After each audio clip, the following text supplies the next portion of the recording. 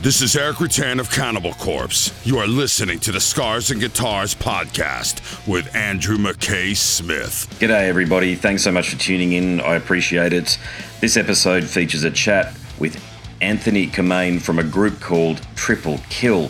Now the catalyst for the chat is the launch of a new album which will see light of day on the 25th of August 2023.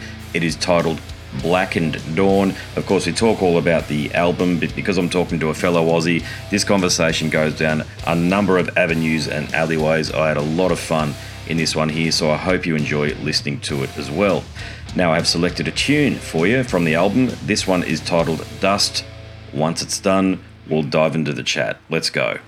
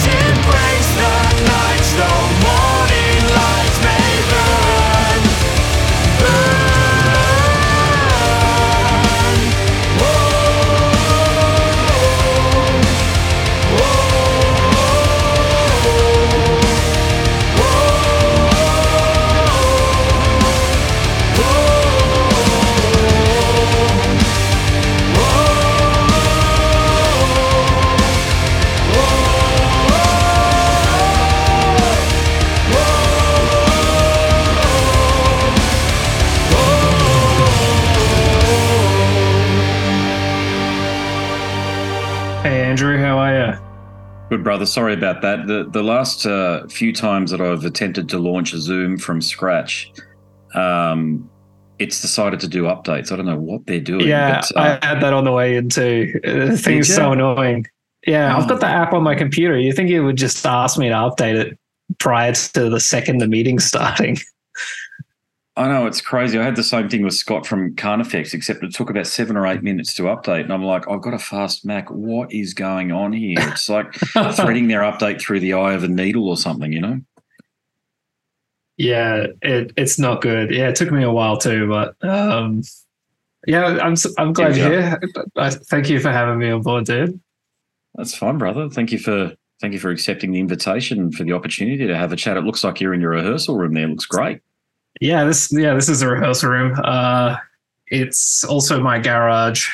So I got sick of paying people just to play music, so I built my own space. So good on you. Yeah, that's the way to go. I mean, you guys are a serious band, though. I mean, it's one of those situations where it's either pay out to somebody who's probably a mate of yours, let's face it, somebody who owns a rehearsal studio, or do your own thing and save a bunch of bucks that you can then put back into the band, namely those great videos that you produce. Yeah, thank you. Yeah, it really is. Like, I think it's like $100. Like every single time we practice, we save $100. Wow. And absolutely do put it into those videos. Yeah, especially the last one. I don't know if you were privy to the whole campaign behind that one, but we did a 20. Yeah. Oh yeah. Yeah. Thought it was great. Yeah. Thank you. Yeah, we did a 24-hour live stream in here. We didn't leave this garage for 24 hours, and we had people give us like nearly $7,000 in donations, and we used that to like get a crew together to just make this silly video. So thoroughly deserved based on the dedication you're putting into your craft there. And it's an interesting point around your videos and what you did there, because I could be wrong. I know Neo did, Live with Scaris did something not similar, but, a crowdfunding thing a couple of years ago that was quite successful. But there isn't a lot of bands, and here's the key point. They're wanting fans. They're wanting people to come to their shows and all this sort of stuff. They're not putting out content, and that's the world we live in these days. And I feel like you guys are right on top of that, the content side of it.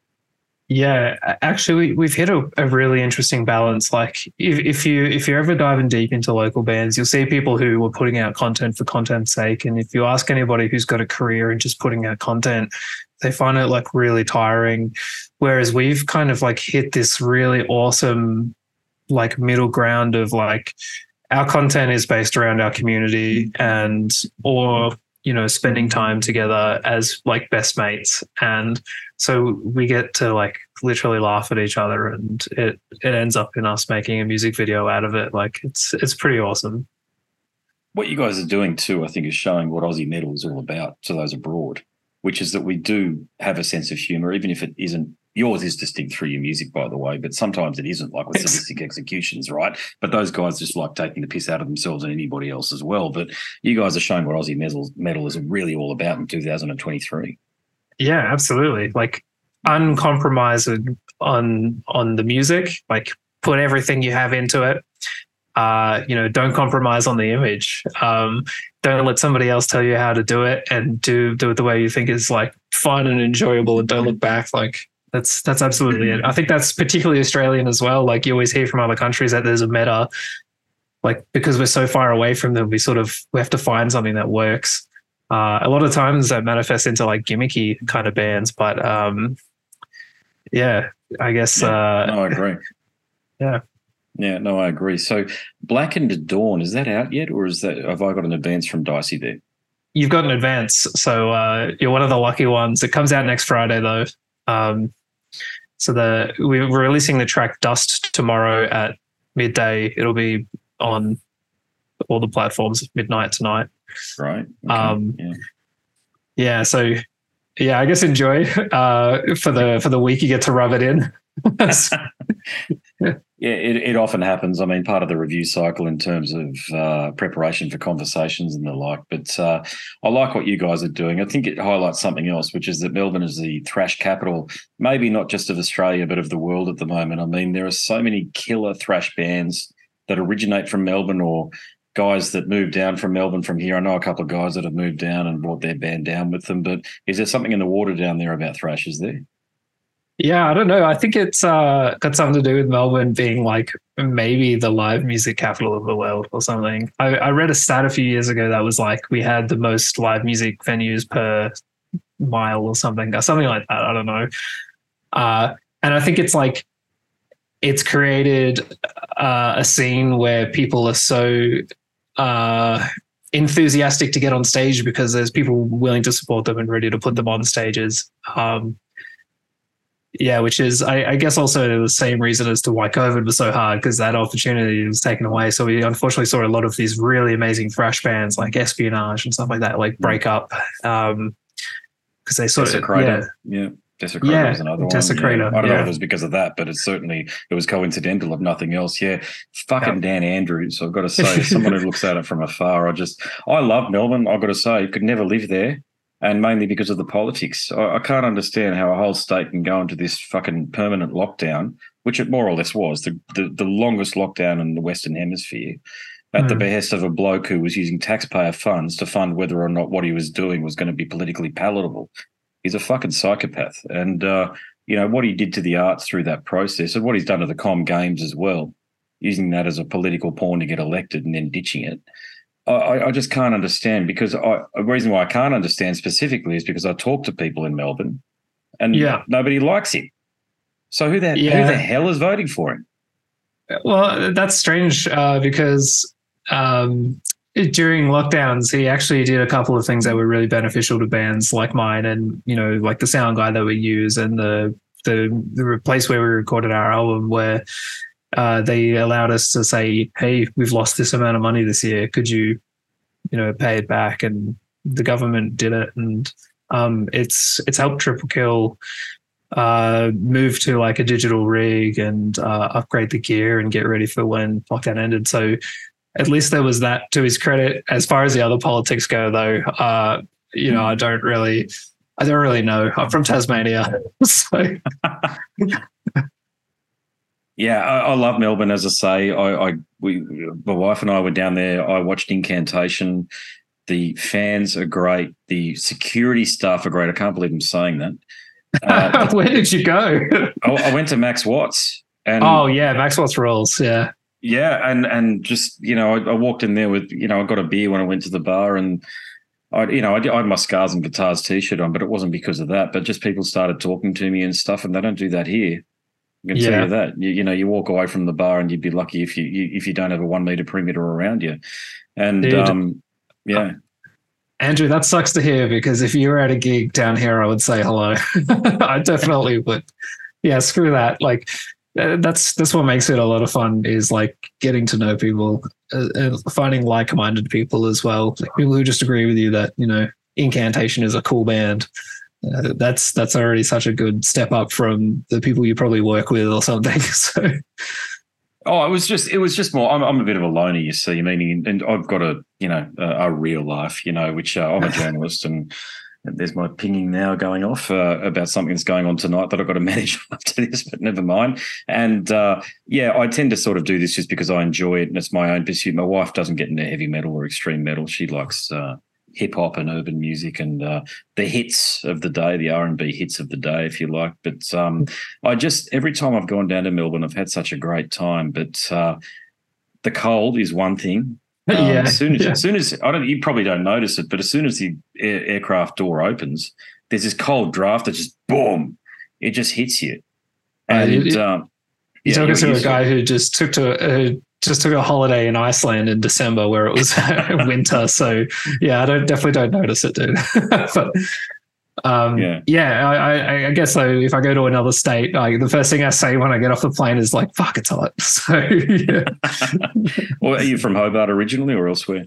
Yeah, Hobart, a little bit. I'm from a small town called St Helens, which is like on the east coast, and it's tiny. I think it only has a population of like 1,600 or something. So, love Tasmania. I've travelled, not around it, but I've travelled through it and spent a lot of time in Hobart. My godson, his mother is from Hobart originally, and I love going down there. The food, Love getting drunk down there. It's just one of those towns you can sort of walk into people, a bit like Melbourne. It's like a smaller version of Melbourne in some ways, isn't it?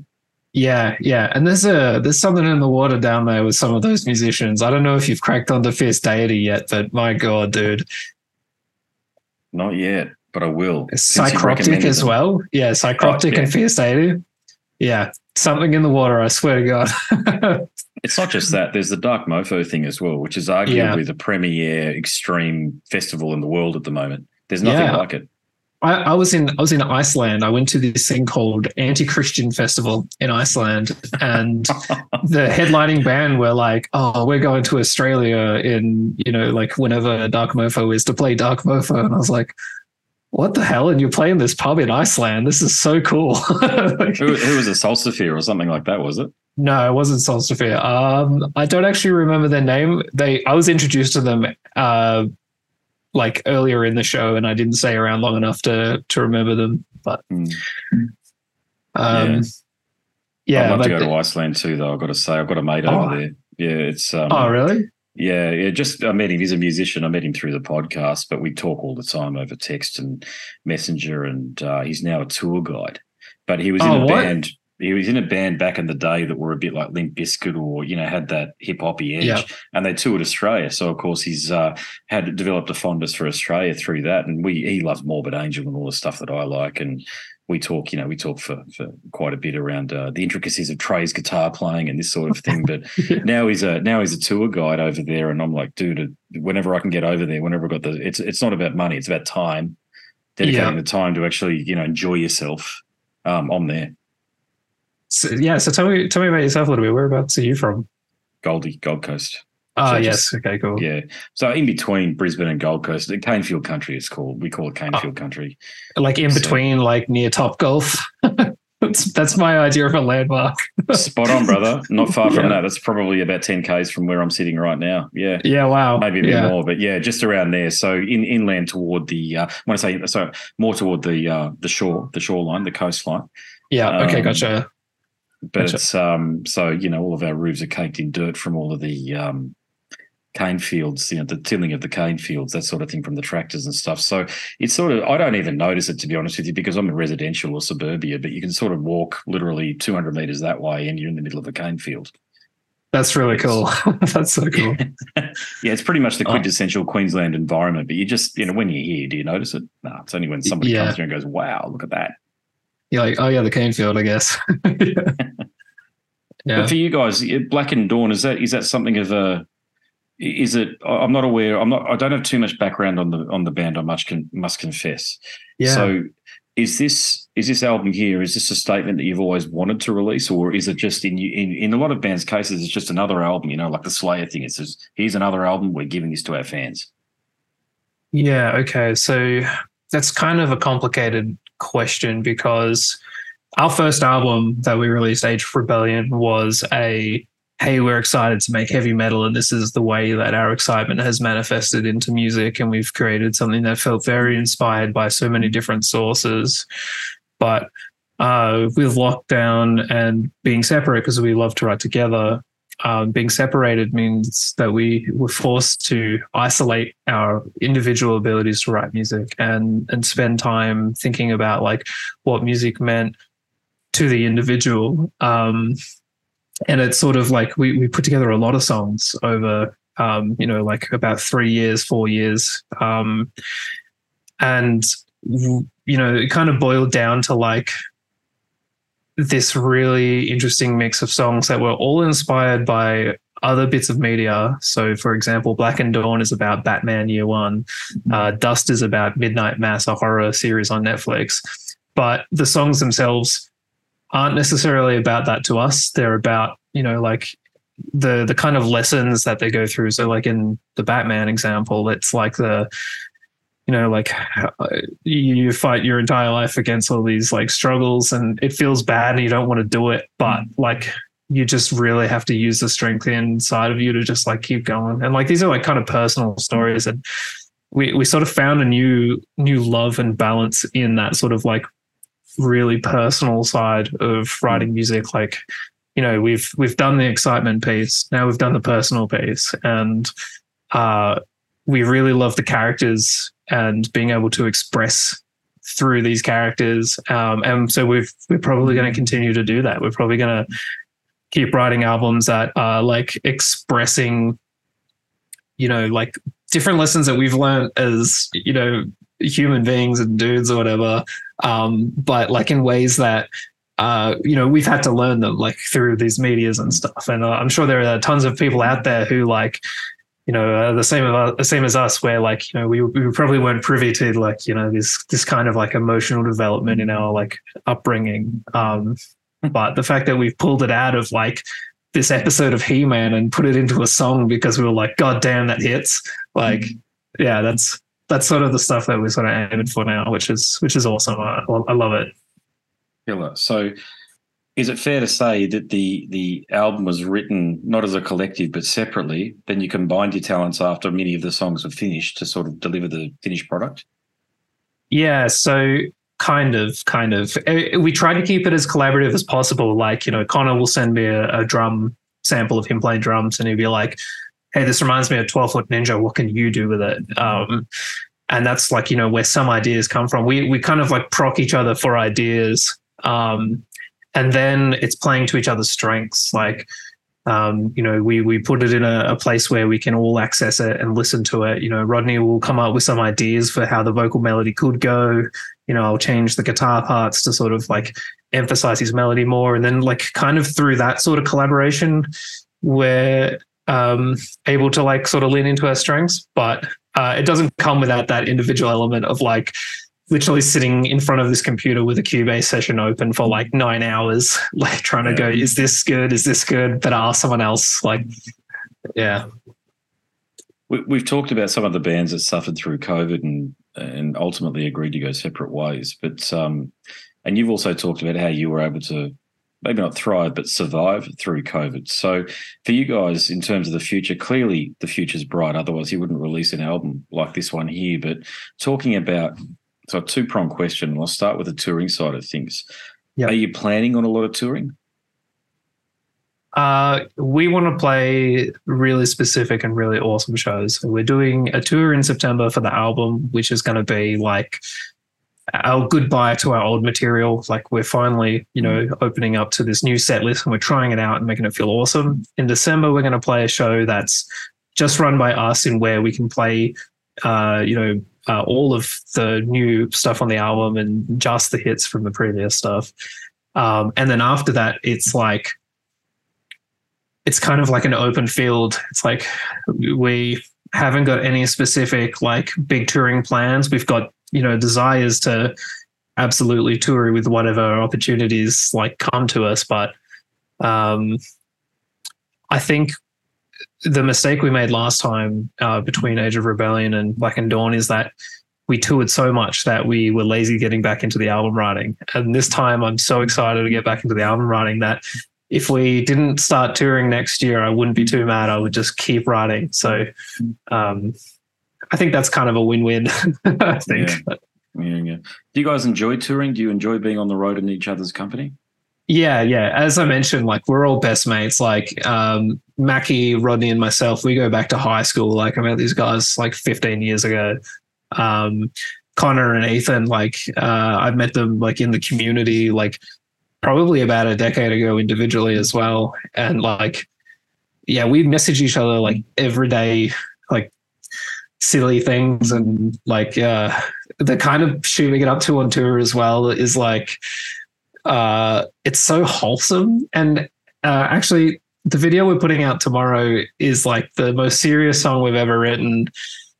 And the kind of meaning in the background and summarizes how it's like to be with these guys as well, where it's like, you know, you kind of have this like darkness of things like lockdown, you know, you get depressed and, you know, things don't really seem worth it. But then you get one day like with this like band of ours and it's like, shit, these guys make it worth it, you know? So, yeah. Well, the second part of my question was in regards to social media, and I've had a really good couple of chats with Chris Themelko, who you're mates with, I'm aware, about this topic as well. And look, the bottom line is, unless you can game the system or alternatively pump a bunch of money into social media, it's very hard to get your content out there to people who would otherwise not be searching for it. That's the key point. So what are your views on that? Yeah, no, I entirely agree. And it actually is very frustrating at how much of a whim that these things can be. Like in this last week, Spotify decided to put us in their release radar algorithm, and our monthly listeners jumped by 4.5 thousand on a whim. We've put out, 2 songs previous to that happening, and nothing.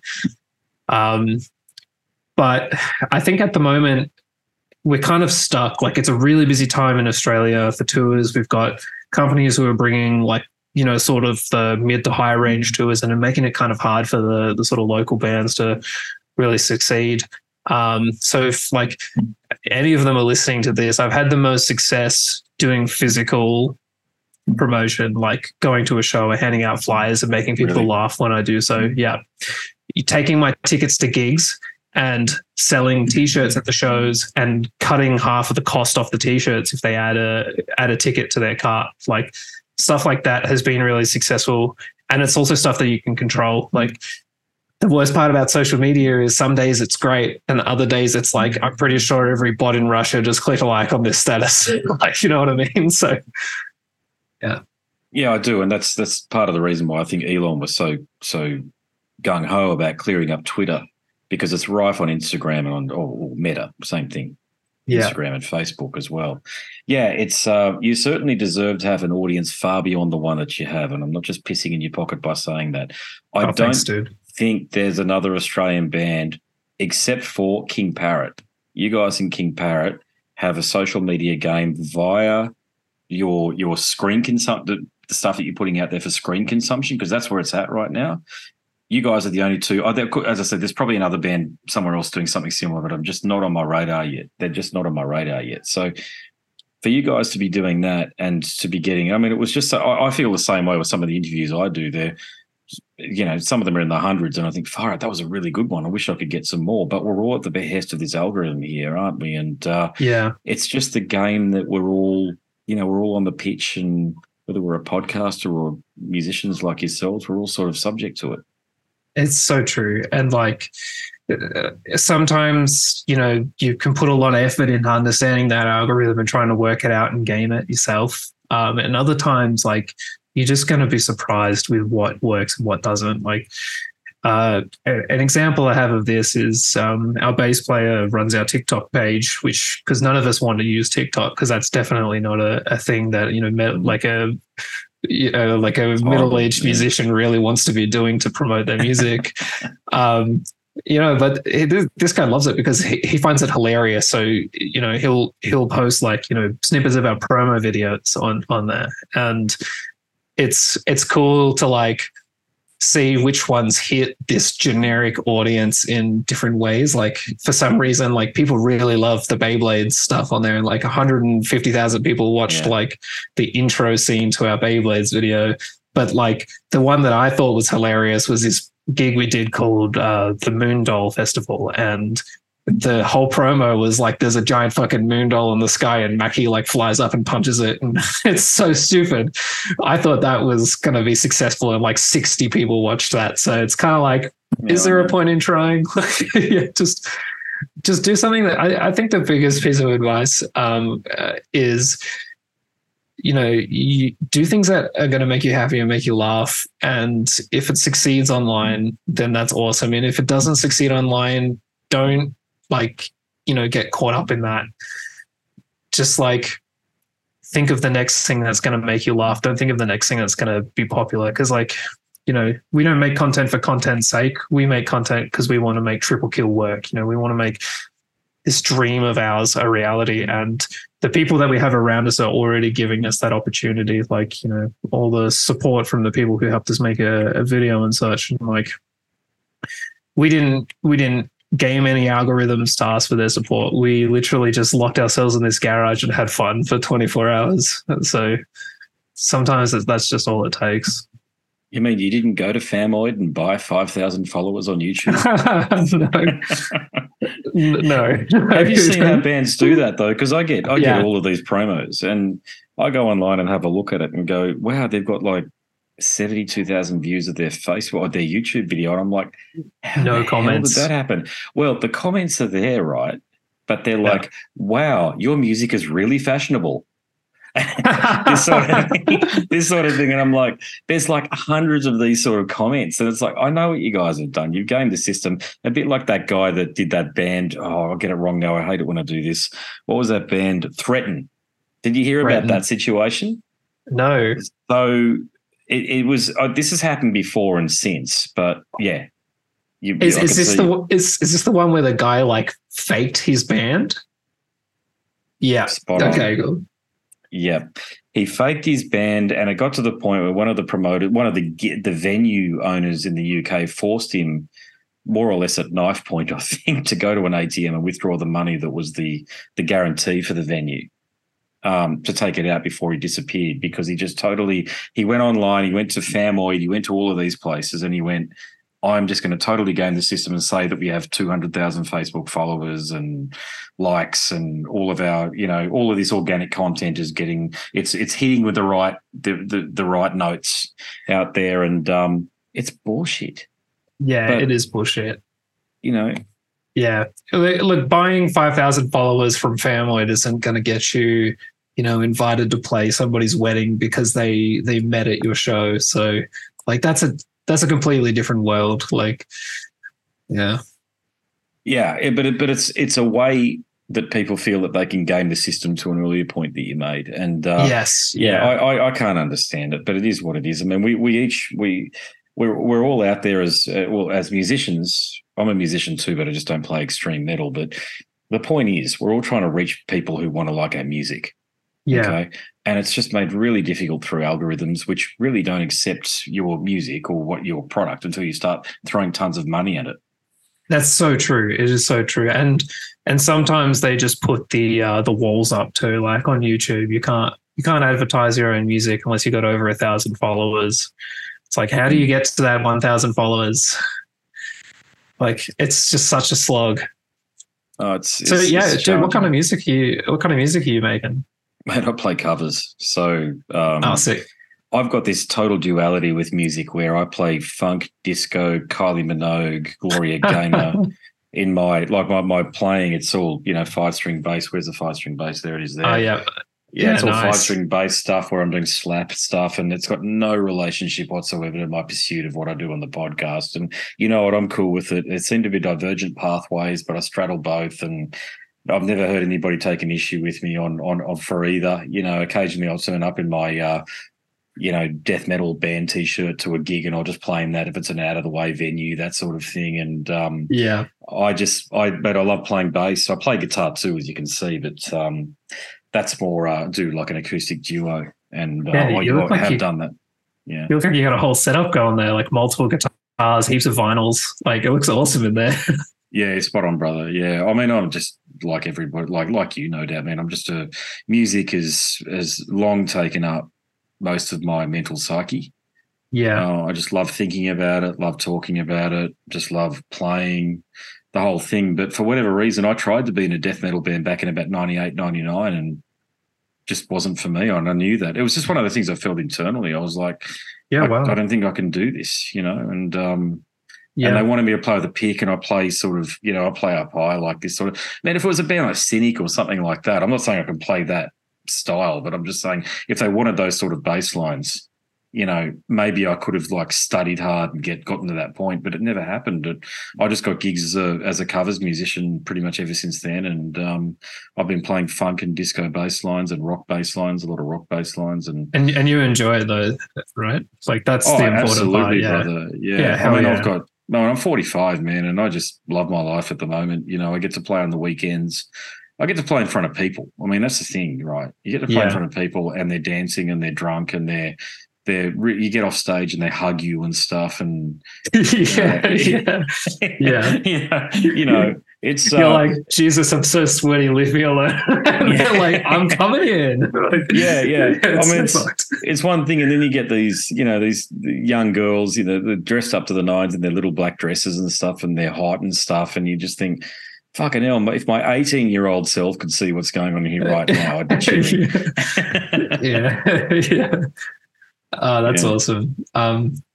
Yeah, no, I agree. Like, we at our last show with Night Flight Orchestra, we played "Heaven Is a Place on Earth." Just busted that out as a cover. Like, Linda Carlisle. Nice. yeah, Belinda Done Carlisle. that. Like, Yeah. yeah, just I've like done that a few times. chucking a heavy metal, skin on top of "Heaven Is a Place on Earth" and then busting it out like literally randomly at a show. Like, people lose their mind in that first line. Like, as soon as they realize what it is. Heaven is a it's a great vocal. Did you do the harmony on that? Oh no, that was Ethan, the bass player. Yeah, Yeah. yeah. Nice. Yeah. I've lent myself now to shouting because I kept getting too awkward with the harmonies. Like, we moved to like an in-ear system. Yeah. Wow. And when I could start to hear myself, I started realizing I should stick to shouting. So, it's a tough one, brother. I mean, look, I was in a descant choir when I was a kid, and then it became an alto, and then lost the ability to sing for a period of time there, and then just through playing a lot, I sort of got it back, and now I sound like Richard Butler from Psychedelic Furs. That's awesome. And it's like, okay, that's just the way the voice has evolved. I'll run with that. Now I'm trying to sing. The recent one I'm trying to sing for the band is the Tears for Fears song. I'm shocking with names. Sorry, brother. That's okay. Everybody wants to rule the world. I'm trying to sing that. Oh, now. nice. Yeah. Excellent. It's a banger. Like when you've had 4 or 5 drinks, I mean, they're the sort of songs that when a full band is behind, it's got some weight to it. Maybe not heaviness, but some weight to it. Yeah. And it's meaningful, and it comes across. And someone like me who isn't a natural born singer, I have to put in tens of hours of practice in order to get to that point. And you get to that point, and I listen back to the videos, and I'm going, oh yeah, okay, they're all right. They're not shit. Put it that way. They're not shit. I mean, you could always sound, if you compare yourself to the bloke who originally sings it, forget about it. Yeah, but, absolutely. Absolutely. You got to just sort of do your best and just hope it comes across to the audience. And if the girls are dancing, you've done your job. Yeah. Isn't it interesting how much of the music scene manifests just that ideology? Like, I don't know if you've hit this point in your life, but when you need to come to terms with the goals that you set about yourself and, what success is, like life suddenly becomes a lot easier to live. But like before that, like when you're like, oh, I want to be the next Metallica or whatever bullshit people say to themselves, the second they're like not getting anywhere near that, they just like feel like the biggest pieces of shit in the world, But those people, don't you find those people who come up to you at gigs, they might be nice people, but they can become insufferable because they sort of try to talk down to you in some ways about that, like, I could have been this or I could have been that, but this happened. I'm like, well, maybe if you could have been, you would have been. Let's face it. I mean, being in a band and doing what you guys do, I know it takes hundreds, if not thousands of hours of rehearsal to get to the point where you are, to be as cohesive as what it sounds, and then to make it sound as visceral on stage. Key point, visceral on stage is what it does. You can feel it in your gut. That just doesn't just happen. You got to practice.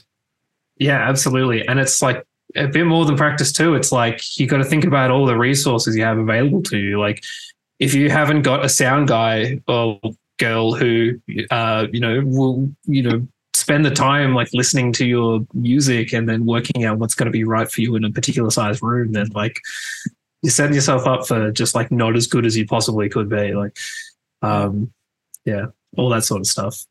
Yeah, the sound side of things. We're lucky. We've got a Billy Lee, my singer. She's married to Tony, our sound guy. So we're fortunate. But God knows I've been in plenty of bands where you don't even have foldback in front of you. You just got your amp. Man. You've done that. Man. No doubt you've done that. And you just done that so many times. Like never again. Oh my God. Oh man, I've had some very disgraceful gigs in my time, like falling off the stage, like taking a Line 6 Spider 3 to a gig. If anybody knows what that is, you're probably laughing at that. But yeah, just that sort of shit. Been all through that. Yeah. But it's all part of progress, isn't it? It's all part of learning about the musician you want to be. And I think that's the key point for any, and this is a point within a point. And do you find this? There's not a lot of, being in Melbourne, you may, but there's not a lot of young musicians coming through. We're all sort of in our mid-30s or 40s. Yeah. there is a few in, I feel like, scenes that are easier to crack into, and I think that's the choice. Like, like there's not a lot of people who are dedicated to things like melodic death metal, and when there are, like, hit me up. I want to support you and put you on, my shows and help you out and stuff like that. But otherwise, I find that there's just like a big overrepresentation of like whatever you would call bands like North Lane or, something like that, where it's like, yeah, no idea on them. I mean, I know them, but yeah, it's a tough one with the bands like that. It's like it's almost like cyborg music at that level, isn't it? With what they're doing and how much technology is integrated into the heavy stuff. Yeah. Oh man, some of the technology stuff just blows my mind though. Like, like the guitars that'll tune themselves and being able to like swap pitch, like using a pitch shifter between songs. Yeah. So they got the effects built into the guitar. Yeah. It's some bizarre shit going on there. Yeah, I'm a bit old school, man. I think you've got to do with to me, it's all being right-handed. It's about the right hand. Being a bassist and a guitarist, it's about the right hand. And there's a little bit of a, it's 75% right hand, 25% left hand, obviously. But it's, especially when I play acoustic guitar or guitar, it's the muting. I call it the muting strategy. Being a bassist, it's like, how do you get your point across in most economically? How do you do that without effects? Yeah. I've got to say. Yeah, that's awesome. I do like that idea. Like, how does this sound as best as it possibly can in the most raw version? Spot on. Yeah. Yeah. That's really cool. I hadn't considered things like that before, but I totally agree. And the other guitarist in my band 100% is on this. Like, he can downpick like no fucking man on this earth can. Like, seriously, like you might as well go home, James Hetfield. Like, he can downpick like it. I don't know. Like this guy, he's big. He lifts. He has the biggest muscles I've ever seen. He can like he nice. Obviously uses them to downpick so economically, and he'll write parts on the album where I'm like, oh, sick alternate picking bit. And he goes, no, bro, that's all down. I'm like, oh, for fuck's sake. Because like it's like 6 months of just practicing that shit. Like, oh man.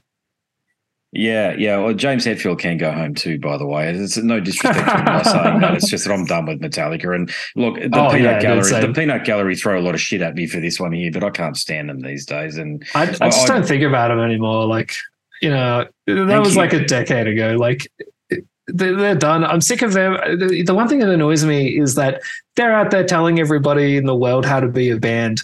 Like, they didn't just get the fucking run of it, like by the time that they were, like your age, my age, they would already fucking had like multiple platinum albums. They didn't have to fucking get a TikTok account. Like, I'm not going to listen to them. Like, what the fuck? Like, yeah. So who fucking wakes up and goes, you know what? I can't wait to listen to this Metallica album. These, like the new ones. I'm talking. Hey, I'm not the first three, maybe four, but definitely the first three. I get it. I was like anybody back in 1992, 1993 as a young fella back then, heard Black and went, wow, this is cool. And then the other stuff caught fire. And I was like, fucking Master of Puppets is the be all end all. Yeah, it was for me for about a year or two too. Yeah. But post-load, what on earth? And just the fanboys on social media.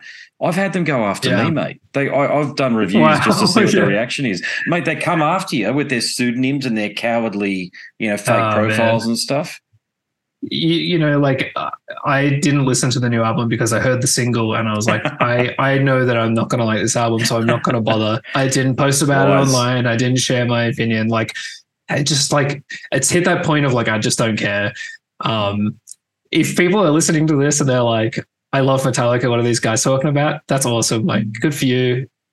Keep loving Metallica. I'm not going to tell you no, but also listen to Fierce Deity because he's just fucking doing shit that's better than Metallica. Like, and it sounds like. Or listen to you guys. Yeah. I mean, seriously, Black and Dawn has got it all fucking going on. This has been the issue. I've spoken to Bill Hudson, prominent people about this very topic. It's like I've been to gigs where you see like the all ages gigs, the festivals, Download down in Melbourne and this sort of stuff, and you see 15-year-old kids in like Judas Priest and Metallica t-shirts, and I'm like going, dude, like, or Megadeth t-shirts, more to the point from my point that I want to make now. Like when I was 15, I wore Countdown to Extinction t-shirts.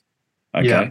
But you don't have to do that now. You got your bands, your new bands that have come out since then, Fallujah and these other killer deathcore and metalcore bands and death metal bands that are out there. I mean, you guys too, as I say, I'm not just pissing in your pocket. It's all here. You don't have to hero worship the fucking, the influences of the influences. We get it. They're good bands, but the Metallica thing, mate, it's just gotten to a point now then where I'm fed up with it. It's probably the easiest way to describe it. So it keeps coming up. It's just really easy to draw points from. Like it's like if I think about down picking, I'm like, who is the most generically known good down picker? I think of James Hetfield. Just like stuff like that. I'm not trying to intentionally bring up Metallica for any reason. So. No, it's all right. But it is, isn't it? There's probably thousands of other down pickers out there in terms of that will make a relevant point. There literally are. Like, listen to any of these modern thrash bands these days, the guys in Metal Church or what have you. They're too modest to say anything else. Let's face it. I know I know these guys, and they're not gonna heap shit on Metallica because they're seen as the Godfathers, and we don't do that, but they've been garbage for 30 years. And the fans, it's just weird, Yeah, I get it. Yeah, like it has a time and a place in like someone's progression through metal, and like once you're over it, you're over it. It becomes like normie stuff, and like it's funny actually. Like these days, bands are getting through that progression so much faster. I don't know if you've been looking towards like the power metal, melodeath spaces, but there are some bands who are like only 15 years old who have had the, amazing first two albums, and then, they just kind of descend like from that point onwards into something that's like, music that you would expect to see on a Kmart t-shirt, like that kind of quality stuff. Like, yeah. Yeah, no, look, I get a shitload of stuff sent to me. I've got a monthly music show. I wade through it and I can tell, I'm not saying I can tell straight away, but within 30 seconds. Okay. Yeah. And I have to wade through hundreds of tracks in order to pick it's about 4 hours or so that my music show goes for. And so I want to pick the tracks that I think are worthwhile for the audience. And it's not always, I don't like new metal at all. Okay, but there is some interesting stuff that comes out of that. This new metal thing that's coming around these days. So I go, okay, the audience might want to hear it. And occasionally I'll get messages saying that's all right, or please don't play that sort of stuff again, or what have you. And but I love brutal death metal, right? So I try to play as much of that as I can in amongst everything else. And look, the audience appreciates it from the perspective. I think they do anyway, based on the messages. That it's. They wouldn't elect to put this stuff on Spotify or Apple Music or even their own CD collection themselves. So this is where they go to hear some new music. But, to your point there, I haven't got a lot of that underage power metal stuff. Underage power metal sounds so bad. I know it does, doesn't it? But it just sort of suits, doesn't it? It does, yeah. It's It's just funny. Anyway, can I ask you? Sure. I don't know if this is what you want to talk about on this. No, anything. Go for it. I'm open slate, mate. Go for it. So you listen to like, as you mentioned, like 4 hours vaguely of like submissions that people send to you, and you said in 30 seconds, like whether it's going to be good or not. Like, what are the tells? What do you listen for that makes you go, oh, here we go? First of all, overly long intros are bullshit. Don't do it. Just especially if it's a lead single. Yeah. Like if it's, 20 seconds of, haunting shores on wretched refuge sort of thing, like forget it. Just don't. Okay. Whatever genre you are, it doesn't quite work. Paradise Lost did away with that fucking 30 years ago with the doom and death scene. Okay. You don't need to do that anymore. I'd say the other thing would be quality musicianship. That's number one. Okay, mm-hmm. So are they good players? Does it make sense? And it doesn't have to be technical. It just has to make sense for what the band is trying to do. Probably the biggest clincher, though, is what's the vocal like? Yeah, okay? Right. Because you can have shitty music, but if you've got a great vocal, then it sort of makes sense of everything. Like look at Nirvana, for example, with that sort of stuff. Like I'm not saying that was completely shit music, but go and put, say, an average vocalist over that music, it wouldn't go anywhere. Yeah, because Kurt Cobain had that that wretched voice that he's got, and it's I don't even like the band, to be honest with you, but I can understand why it was so successful. Is the point there? So there's a couple of things there, and it's something. Then there's often something intangible too. Like you might go, oh, it captures the essence of King Diamond or something, and I'm down with that. You know, Yeah. so I don't have a heap of time. I got 2 kids. I've got a full-time job. You know, I swim a lot. There's a lot of this sort of stuff going on. So I dedicate time to. This month I've really been on top of it. Actually, I've listened to the submissions and I've gone, okay, that's cool. And the final point I'll make around that is, generally speaking, if there's a solid gatekeeper, I know it's going to be okay. So Dicey, I know it's going to be good. John Howarth, I know it's going to be good. So Nuclear Blast, that sort of stuff. So I look for the gatekeeper that it comes through in order to make it. That's probably, to be honest, mate, that's probably 50% of it, and then the other part of it, because Dicey does not fuck around, as you know. So Yeah. if a band's come through him or Miller at Black Reno, you know, their cold PR thing or what have you, I know it's going to be quality. So it just depends on, are you interested in that flavour, you know? Well, there you have it. Anthony Commane from Triple Kill, ladies and gentlemen. I enjoyed that one a lot. Sometimes it's nice just to get a bit loose and just have a general chinwag about all sorts of things associated with the scene and beyond. Okay, if you like that chat, there are many more just like it over at scarsandguitars.com. And if you like listening, I know you like reading. You're an intelligent audience, and I've written a book for you. It's titled Scars and Guitars, Conversations from the World of Heavy Metal and Beyond. Click on the link in the banner and you'll be taken to a marketplace of your choice. You know what to do from there. I've got some more information to share with you about the book in the moment, but before I do, I'll bid you a fond farewell. My name is Andrew Mackay-Smith, and I'm the host of the Scars and Guitars podcast series. Until next time, it's a goodbye for now. This is Eric Rutan of Cannibal Corpse. You are listening to the Scars and Guitars podcast with Andrew Mackay-Smith. I've been the host of the Scars and Guitars podcast since 2017. The first musician I interviewed for the show was David Vincent from Morbid Angel, and things have just snowballed from there. In all, I've posted almost 650 podcast episodes featuring conversations with many of the leading lights of rock, heavy metal, and beyond. It just got to a point where I thought, I need to write a book about all this, so that's exactly what I did.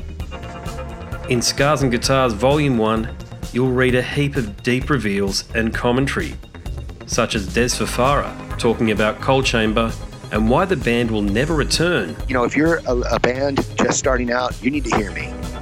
Do not start a band with partners. Ever. Yeah, wise words there. Sage advice, mate, for anybody. Don't ever, because I can't go do Coal Chamber right now unless I get others involved. Phil Anselmo talks about the episode in his career which gives him the greatest sense of accomplishment. I think the staying power of the fans and the staying power of the songs, you know, whether it's Pantera, Down, or Superjoint, the fans remember the songs. Alex Skolnick from Testament confirms that, yes, playing the guitar in Ozzy's band is anything but an ordinary gig. Will Silent Oz from Dimmu Borgir write a book? Pa from Sabaton gives advice to people who want to start a band. Look at the team around you, look at the bandmates. If the guys want to be on the stage, then it's all cool. If the guys want to be backstage, then it's not going to be cool. Current and former members of Cradle of Filth discuss the band's seminal 90s material. Read about the reaction to George Lynch and Mark from Suicide Silence's comments when they throw shade at then President Donald Trump. We have this idiotic monster, you know, this egotistical, self-aggrandizing, complete piece of shit in there. I just can't understand how we've gotten to this place. And yeah, we kicked a hornet's nest with Sepultura. Percussive overlord Gene Hoglan talks about recording with Chuck Schuldiner. Chuck was always, he was very open-minded, and he was into having his musicians that were playing with him just reach out for the best stuff that they had. Phil Campbell from Motorhead discusses what it takes to get sober. John Five answers his critics who dismiss his tenure with Marilyn Manson. You know, my name is John Five, and Manson gave me that name, and I had some of the best years of my life in that band and learned a lot. And we get the lowdown on Treyarch Zagtoth from those who would know, including his mother. All across Scars and Guitars Volume 1, there are moments of tension, relief, tragedy, exhilaration, And throughout it all, you'll obtain insight that I believe no one else has managed to obtain from many of your favourite artists.